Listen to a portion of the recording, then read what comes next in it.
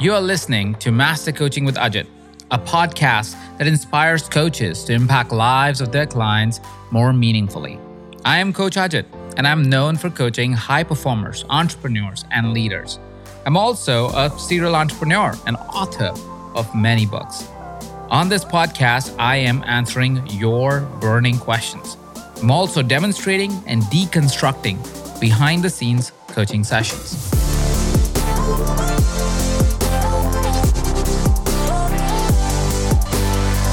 You recently transitioned from a career to another. Transition, that's a big word for our community often because they are transitioning from being very successful in different fields to sometimes a new career like coaching, which is not only new for them, it's new for the world in some way.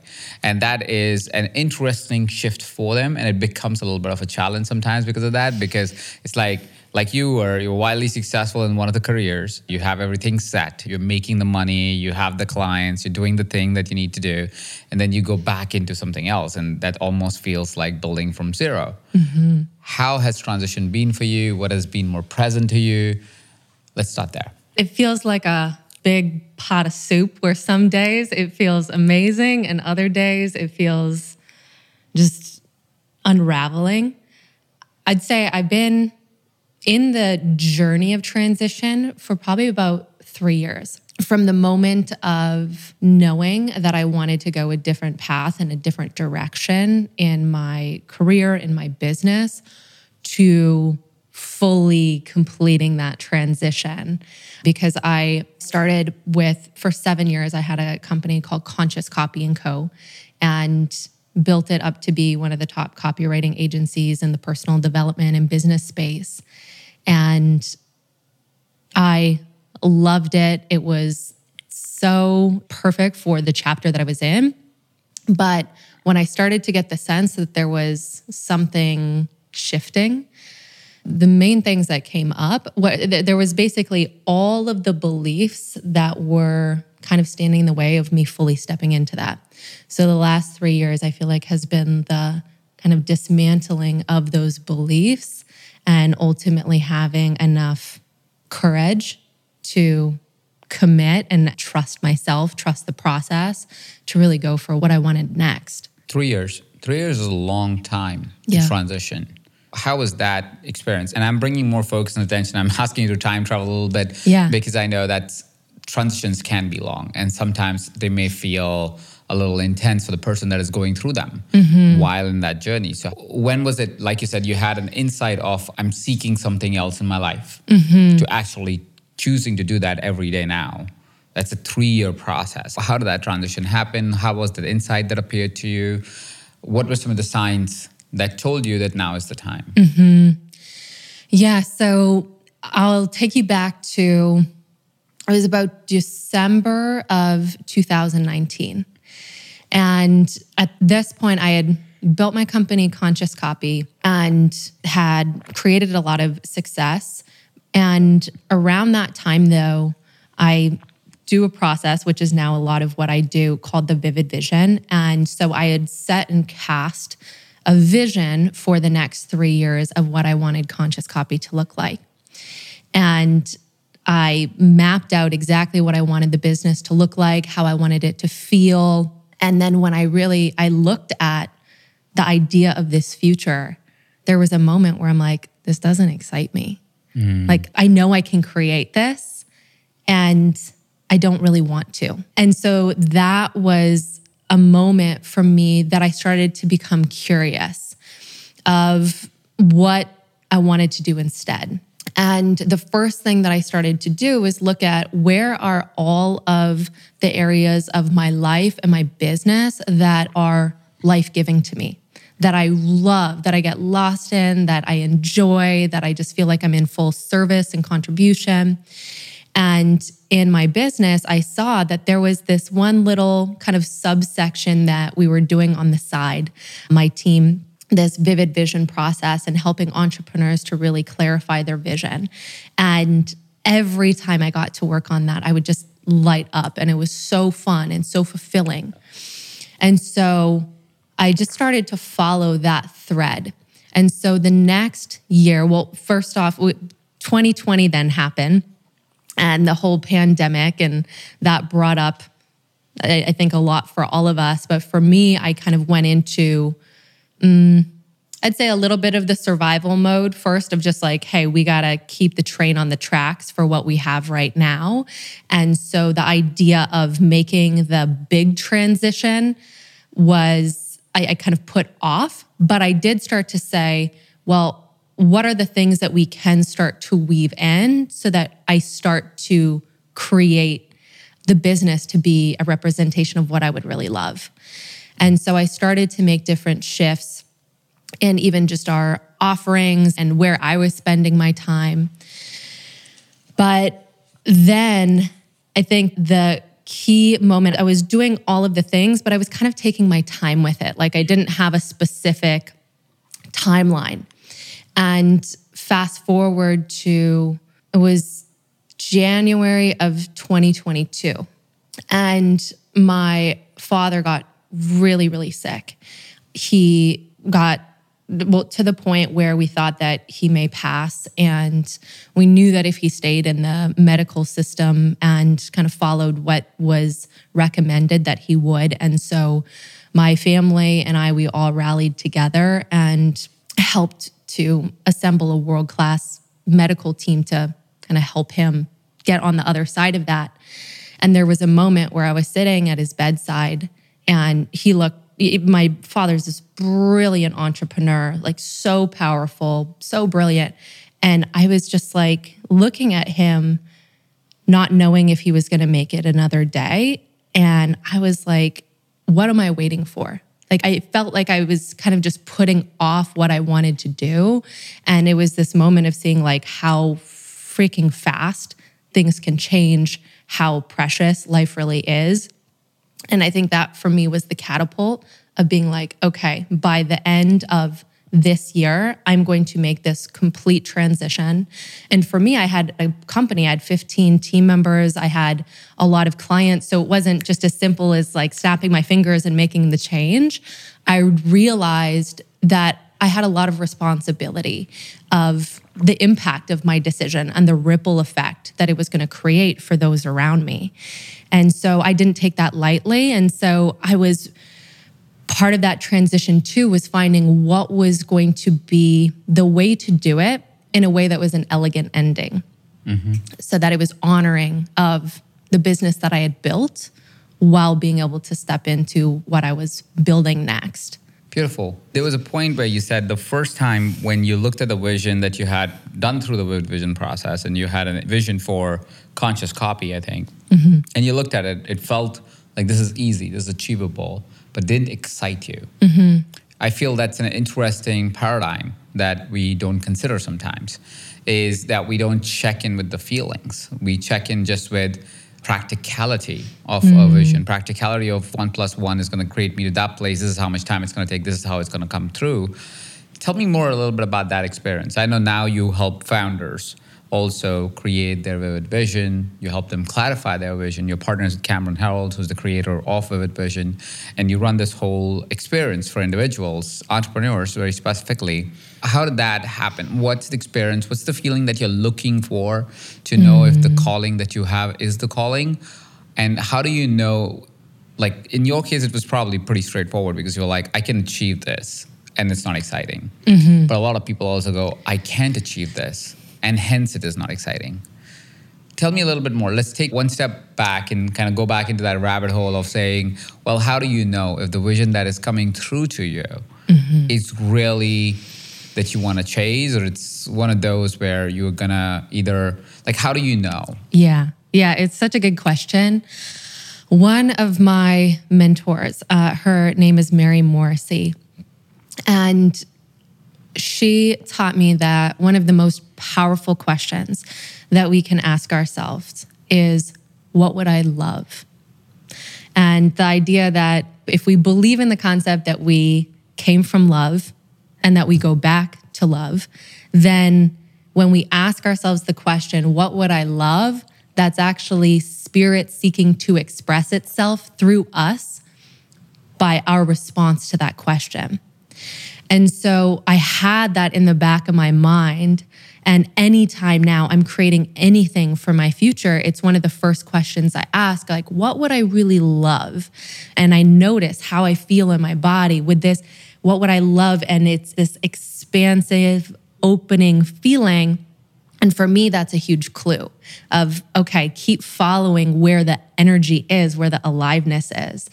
And so when I created this vision, even though, and I, for Conscious Copy, it created what I love here. And even then, I still was like, and I don't totally love it. Like, even if I could have it all my way, I don't want it. And that was so powerful for me. And something that I think is so important, and something that I notice a lot of leaders and founders and entrepreneurs we can run into, the example that I give, it's making sure that we don't create a golden jail cell for ourselves, which means we lay out a blueprint of exactly what we want our future to look like, but we do so in a way of what we think we should do, what makes sense, what's logical, what's practical, what the market's doing, what our competition's doing. And if we build it from that place, oftentimes we can arrive there and be like, it's what I said, but it oftentimes can feel empty. It could feel limiting. It can feel like we're trapped. And that's usually a sign that we didn't create it from that true question of what would I love? And I so resonate with you. There was a point in my life where I was running a business. I was CEO of a company called Mind Valley, which are partners in EverCoach. And I had gone to the place because I wanted to be the CEO of Mind Valley. I had written that on my, you can say, I didn't follow the vivid vision process per se, but it was my vision board, you can call it. We do something called the 3 most important questions. It was one of those things that I would journal in the back of my journal, because that's where I would do my goal review every 3 months or so, and I still do. And so I would write consistently, I want to be CEO of Mind Valley. And I was at that time I was not in the leadership role of the company per se when I started writing it, but in about 3 years from when I first wrote it, I was the CEO of Mind Valley. Wow. And it was great. And I didn't regret making that decision at all, because I still loved doing what I was doing in my work. But because I manifested exactly what I wanted, I created a chaotic life around it, because I didn't really question my life. I didn't have a vision for life. I only had vision for one dimension of my life, which was to be this CEO of this company. And while I created that life, because I never really asked what do I really love, and I didn't really encourage myself to really ask a lifestyle question of saying, what's the life I want versus what's the role I want? I ended up getting what I wanted, but it didn't really fit. It didn't really make sense. And so I was in the golden jail, like you said, where I was wildly successful. There's no reason for anybody to feel like I'm not where I need to be, or me to feel like, for the matter, I remember feeling myself, why am I so unhappy doing the thing that I always wanted to do? It makes no sense, right? Like, you question your own self going, well, hold on, but I created this knowing fully well that this is what I wanted to create. And now that I have it, I hate it. I don't love it. Or if not hate it, at least don't love it. And that created one of the biggest chaoses of my life, which was a beautiful chaos, and it created the version of me that is available now. And I get to do things that I actually love, all of it, not just one of it, and have that check consistently to go, do I love this? Do I not? And if I don't, I would stop doing it and transition out of it like you did in the past year. So I think that's a very important filter to have, is do you love it? Not just do you like it? Does it feel right? Does it sound right? Does it look right? From the standards of the world, but does it actually feel right? I'm kind of leaning more and more into this first part of vision creation and knowing, because I feel that's where most of us feel trapped. Like, a lot of times what I've realized is also when I would ask individuals, what is your 3-year, 10-year vision of yourself? Is often people struggle. Like, they go, I don't know. I don't have one. I'm trying to live day by day. I'm just being present. And then they come up with bypasses like, I live in the present only. And which I'm like, that's fine, but I'm going you with gotta flow, be good. whatever feels good. I'm going with the flow, whatever feels good. And not that I question them, because some of them maybe are really living that way, and that's okay if that's the choice of life they've made. But a lot of times on Deep Inquiry, I've found is they're also saying it because they're scared of the future. So they don't know, and they don't want to know, and they're unclear, they're unsure, they're uncertain, and they've had too many failures, or they feel like they've had too many failures, and so they don't want to commit to a future that they feel is not going to happen, right? So stuff like that is what I found to be true.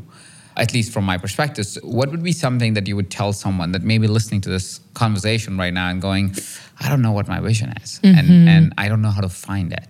Or I created a vision and it didn't really pan out. I don't know if I should be doing this again.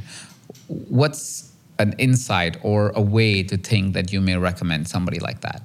Yeah. First off, it's so common. And I think that it's one of those questions that so many people ask, and then it feels like this like heavy question that we can get wrong, you know? And the first thing I would say is you can't get it wrong. Like there's no quiz that you're gonna fail if you say the wrong thing. And it's more so about really following and trusting yourself.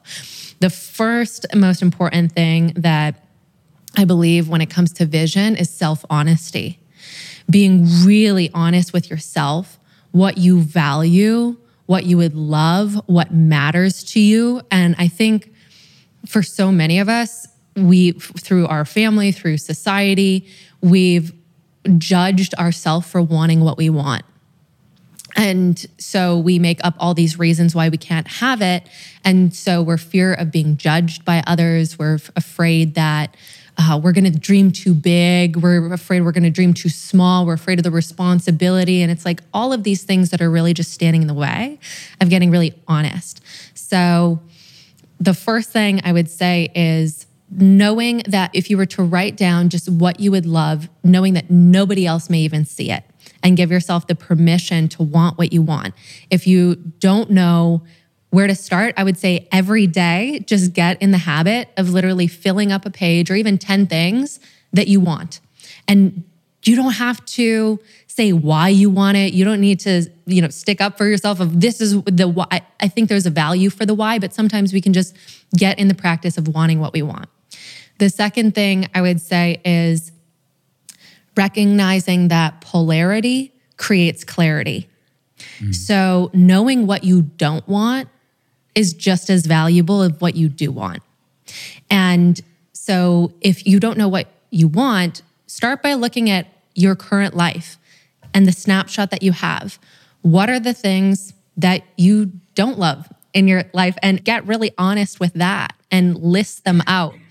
And then that is going to give you really good data of, okay, what's the opposite? Oh, I really don't love commuting to work every single day. Great. So what's the opposite of that? What are different possibilities of what's the opposite of that? I feel like I don't really have meaning or purpose in what I'm doing day to day. Great. So what would the opposite of that be? And all of these are clues to start to get you in the zip code of what you do want.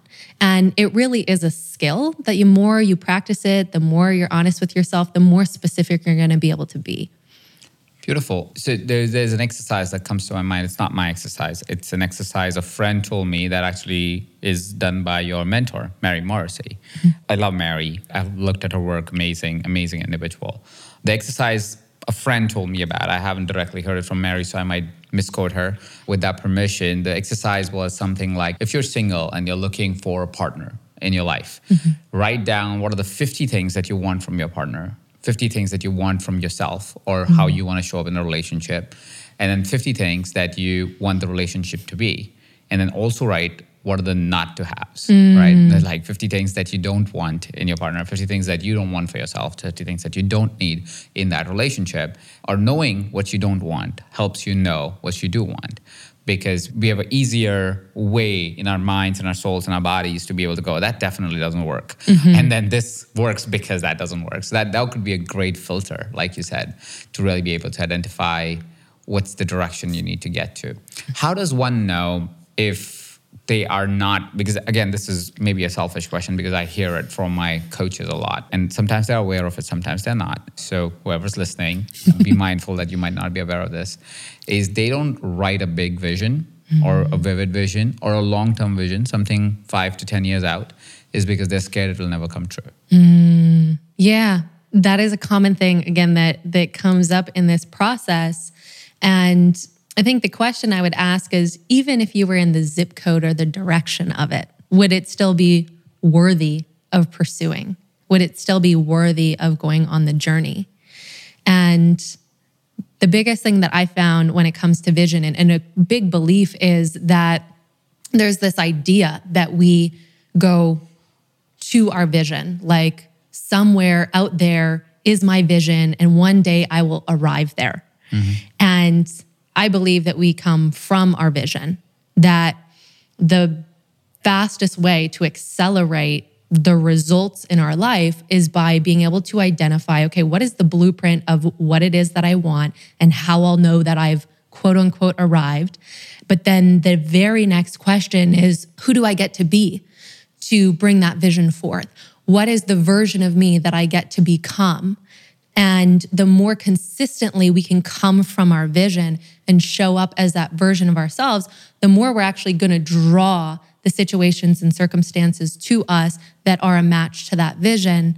And so even if we don't get the specific thing that we wrote down, I believe that if we operate from this place, usually it's something better. Usually if it's a detour, it was actually in our best interest. Most successful people will say that once they got their vision, they realized that it was so much less about the actual vision itself, and it was more about who they became in the process, and the skill set and the confidence and the conviction and all of these amazing characteristics they got to develop that now are motivating them to whatever's next. And I think it can be hard to fully believe that, right? When we're so attached and we want the thing so bad. No, like the money or the relationship or the career is going to make the thing make me happy.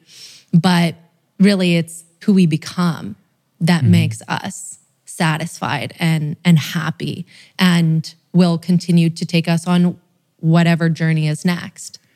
Beautiful. I want to anchor two things for all listeners and watchers. First is you don't come to a vision, you come from a vision. You are not really looking at the horizon saying that's where I'm going to. You're kind of pointing in that direction, but saying that's who I am or who I'm becoming. Is that, did I understand the essence of it correctly? Yes. Yeah. So that you don't come to the vision, you come from the vision. I think that's beautiful.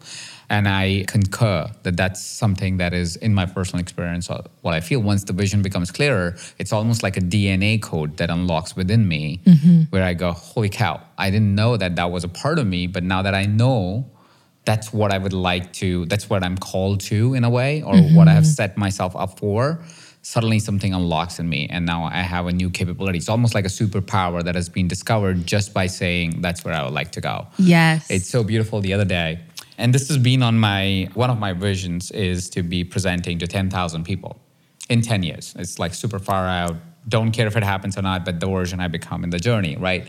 And because of that, what happened is I said, okay, if I'm going to present to 10,000, I have to keep attention of 10,000 people at the same time. That's a lot of people to keep attention of, right? And this is a physical environment. I'm not talking about virtual. Virtual, I've done 4,000 or 5,000 people already, and I can keep that attention. I know that, right? But in a live setting, when you're on stage, it's a very different play because you can see 10,000, not see, but you can see 10,000 people sitting up there. Yeah. The largest audience I've ever presented to is 2,000. So 10,000 is 5 times that size. So it's huge. And in 2,000, I don't think I captured everybody's attention. I was like kind of all right, but didn't crush it. But because that happened, suddenly unlocks started to happen. I was like, oh, like the other day I went to a training for speaker training because I was like, if you're going to present to 10,000 people, you have to become a version of you that's a very different version than where you are today. Yes. And as I was sitting down, I never saw myself as a storyteller. I've never thought of that to be my skill. Like I've been like, oh, okay, yeah, whatever, you know. And this training is run by another phenomenal mentor of mine, Lisa Nichols. Do you know Lisa? I've been to her speaker training. It's the same training I think that she did this year with a smaller group. Yes, that training. Yes, I was in that training, and she's a very expressive speaker. I think to me she's world class. I don't think anybody does a more phenomenal job that is also intuitive. Like it almost is like she's connected to the audience. She's not doing a performance. It feels like sometimes that it's a performance, but it's like almost in response to whatever you are feeling. Yeah. Versus a lot of theatrical performances that our speakers feel very practiced. She doesn't feel practiced because she's so intuitive. And I learned that more about her as I was learning from her. Like, oh, she like really turns into you because she would sometimes orate our stories back to us And she would start crying as she would tell the story because she's so in tune with the energy of the story. Yeah. I started crying when she was telling my story. She did my story and I was like, oh my God. Yeah, so a lot of us, like when she was just redoing our stories, we would all like kind of go, oh crap, that's my story. I thought this was somebody else's story you're telling. But it was phenomenal. So she's amazing. And that's a little detour of what I was really saying. But what happened in that training is, again, I have never seen myself as a storyteller.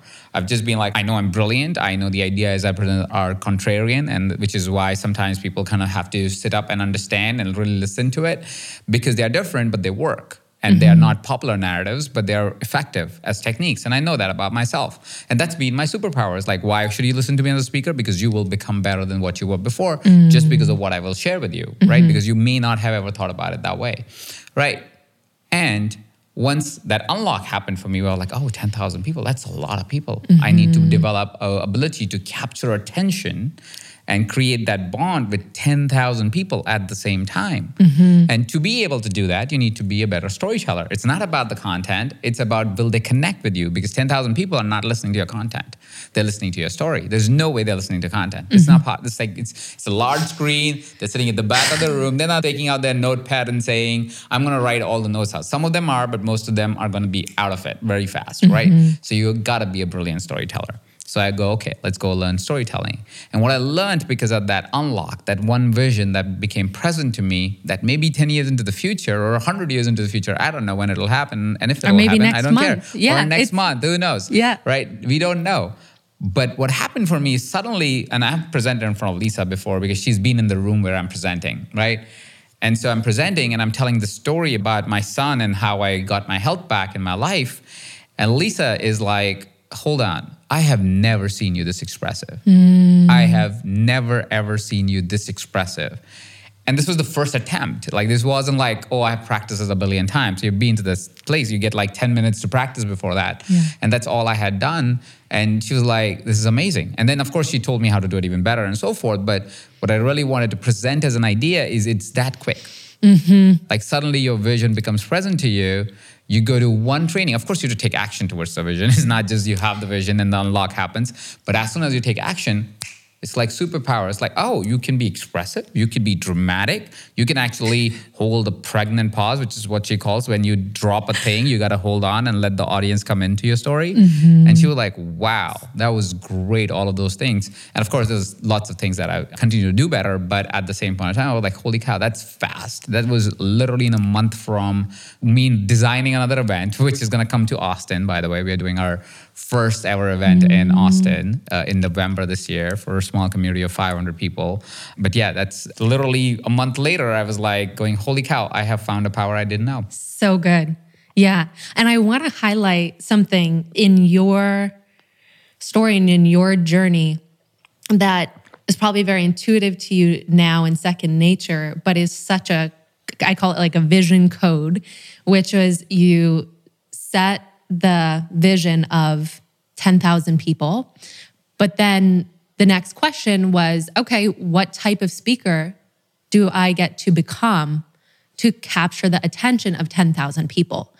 And that question is gold because it's as soon as we cast that vision, it really is okay, who do I get to become to make welcome an opportunity like that?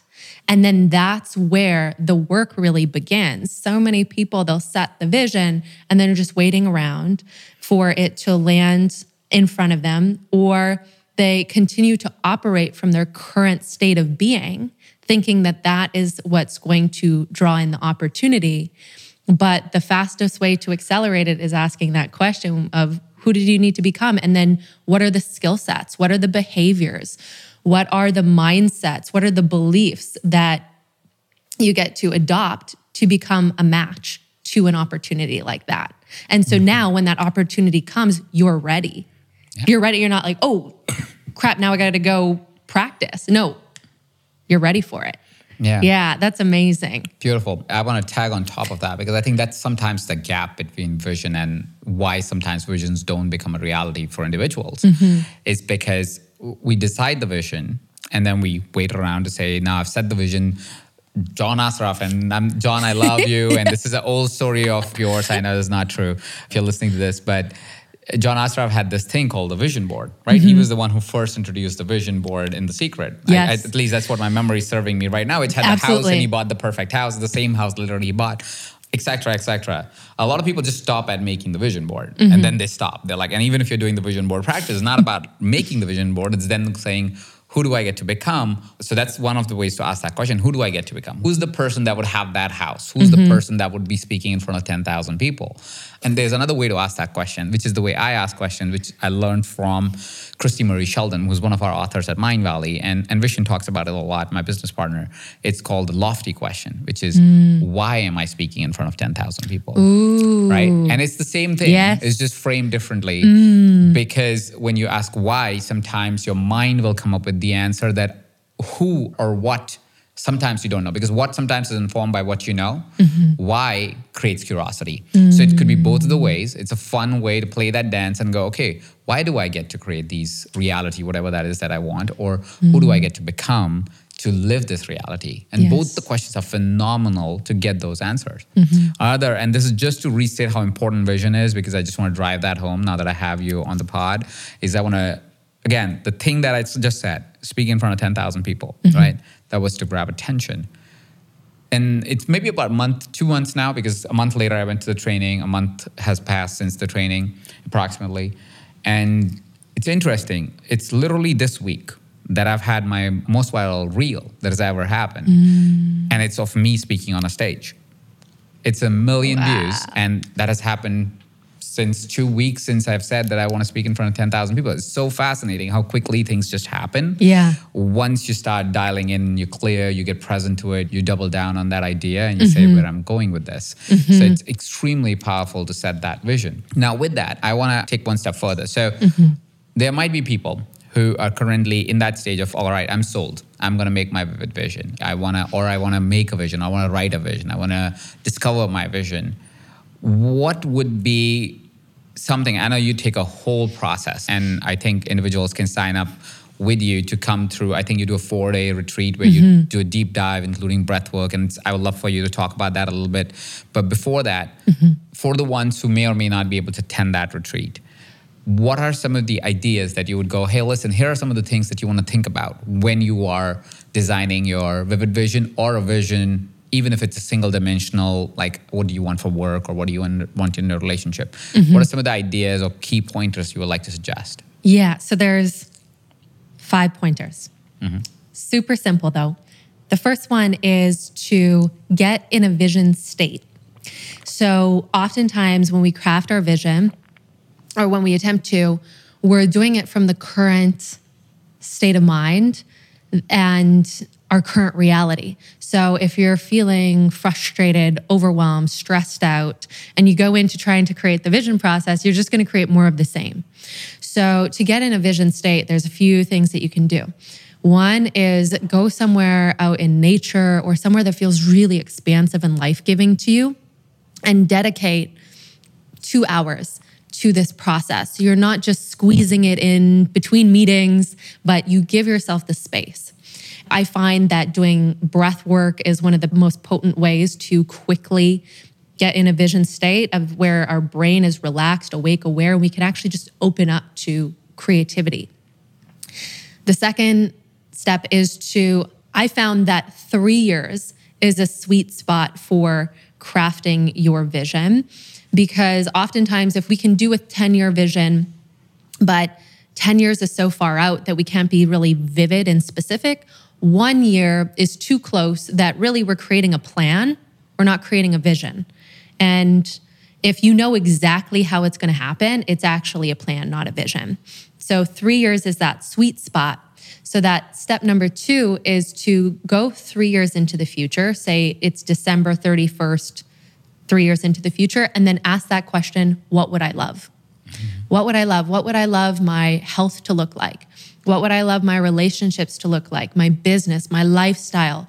Where do I spend my time? Who do I spend it with?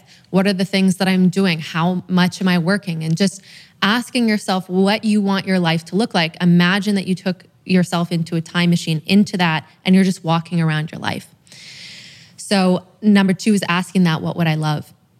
Number 3 is paint the picture. So our subconscious brain, or part of our brain, is where most of how we're operating. 95% of our decisions are from our subconscious mind.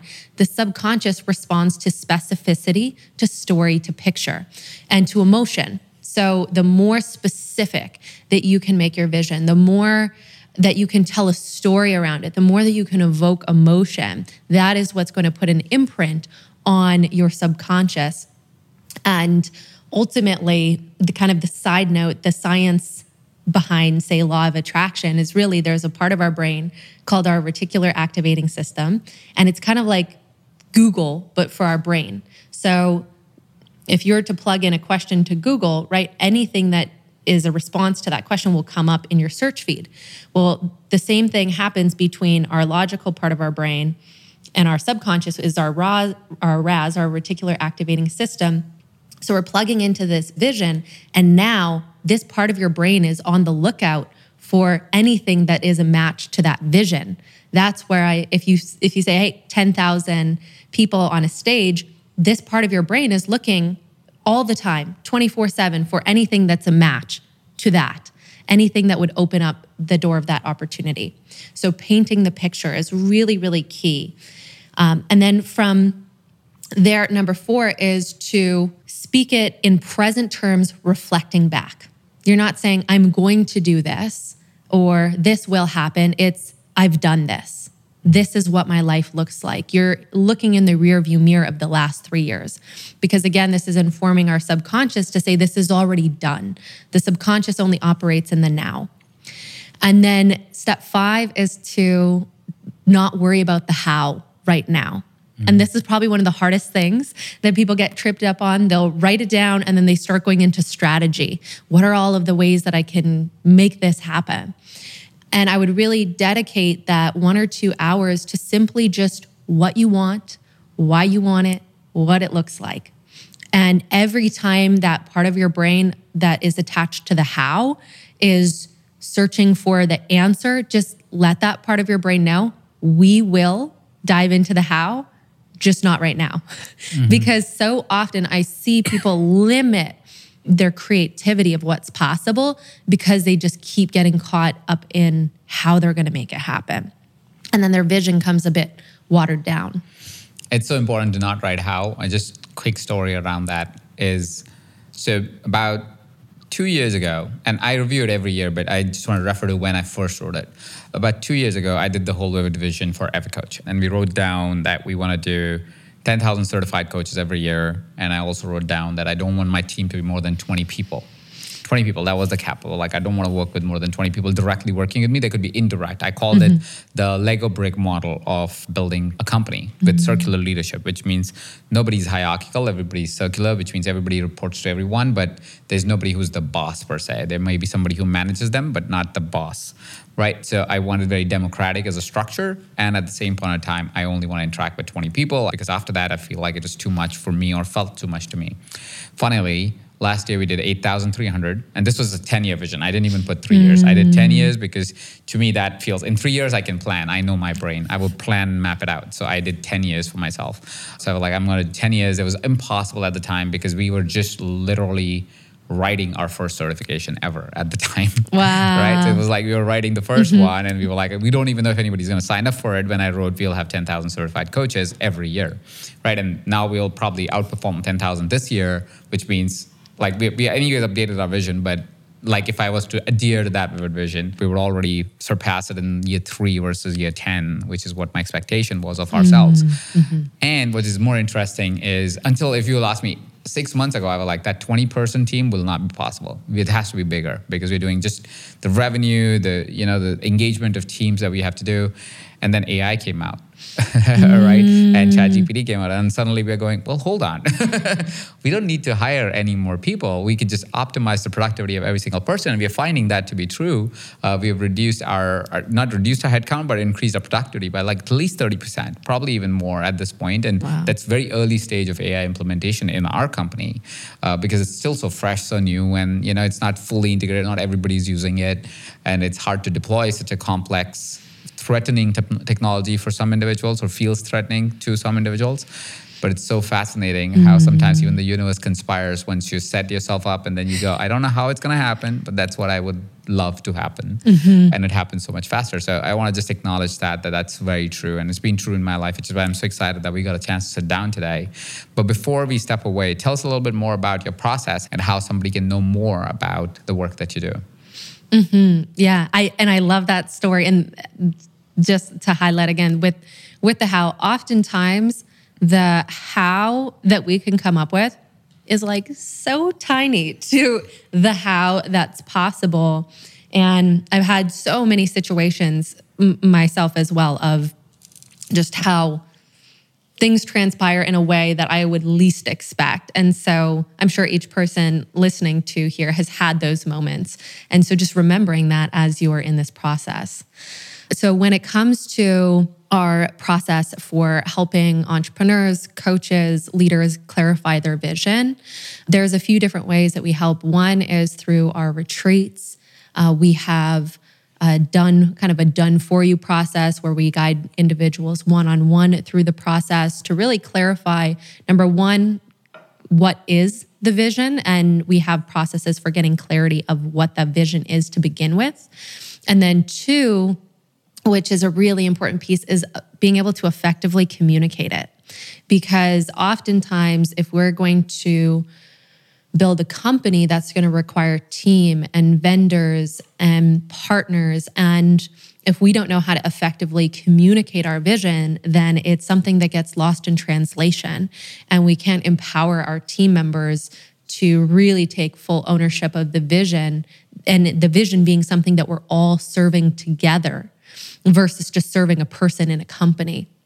So we help with that process as well through our Vivid Vision documents, where we actually help craft a document that then can be rolled out into an organization. So if anyone's interested in learning about our retreats, our programs, all of that, you can go to visiondrivenglobal.com. Cool. We'll link it up also below in the show notes, visiondrivenglobal.com. Thank you so much for taking the time, Jen. It was fantastic talking to you. Thanks for having me.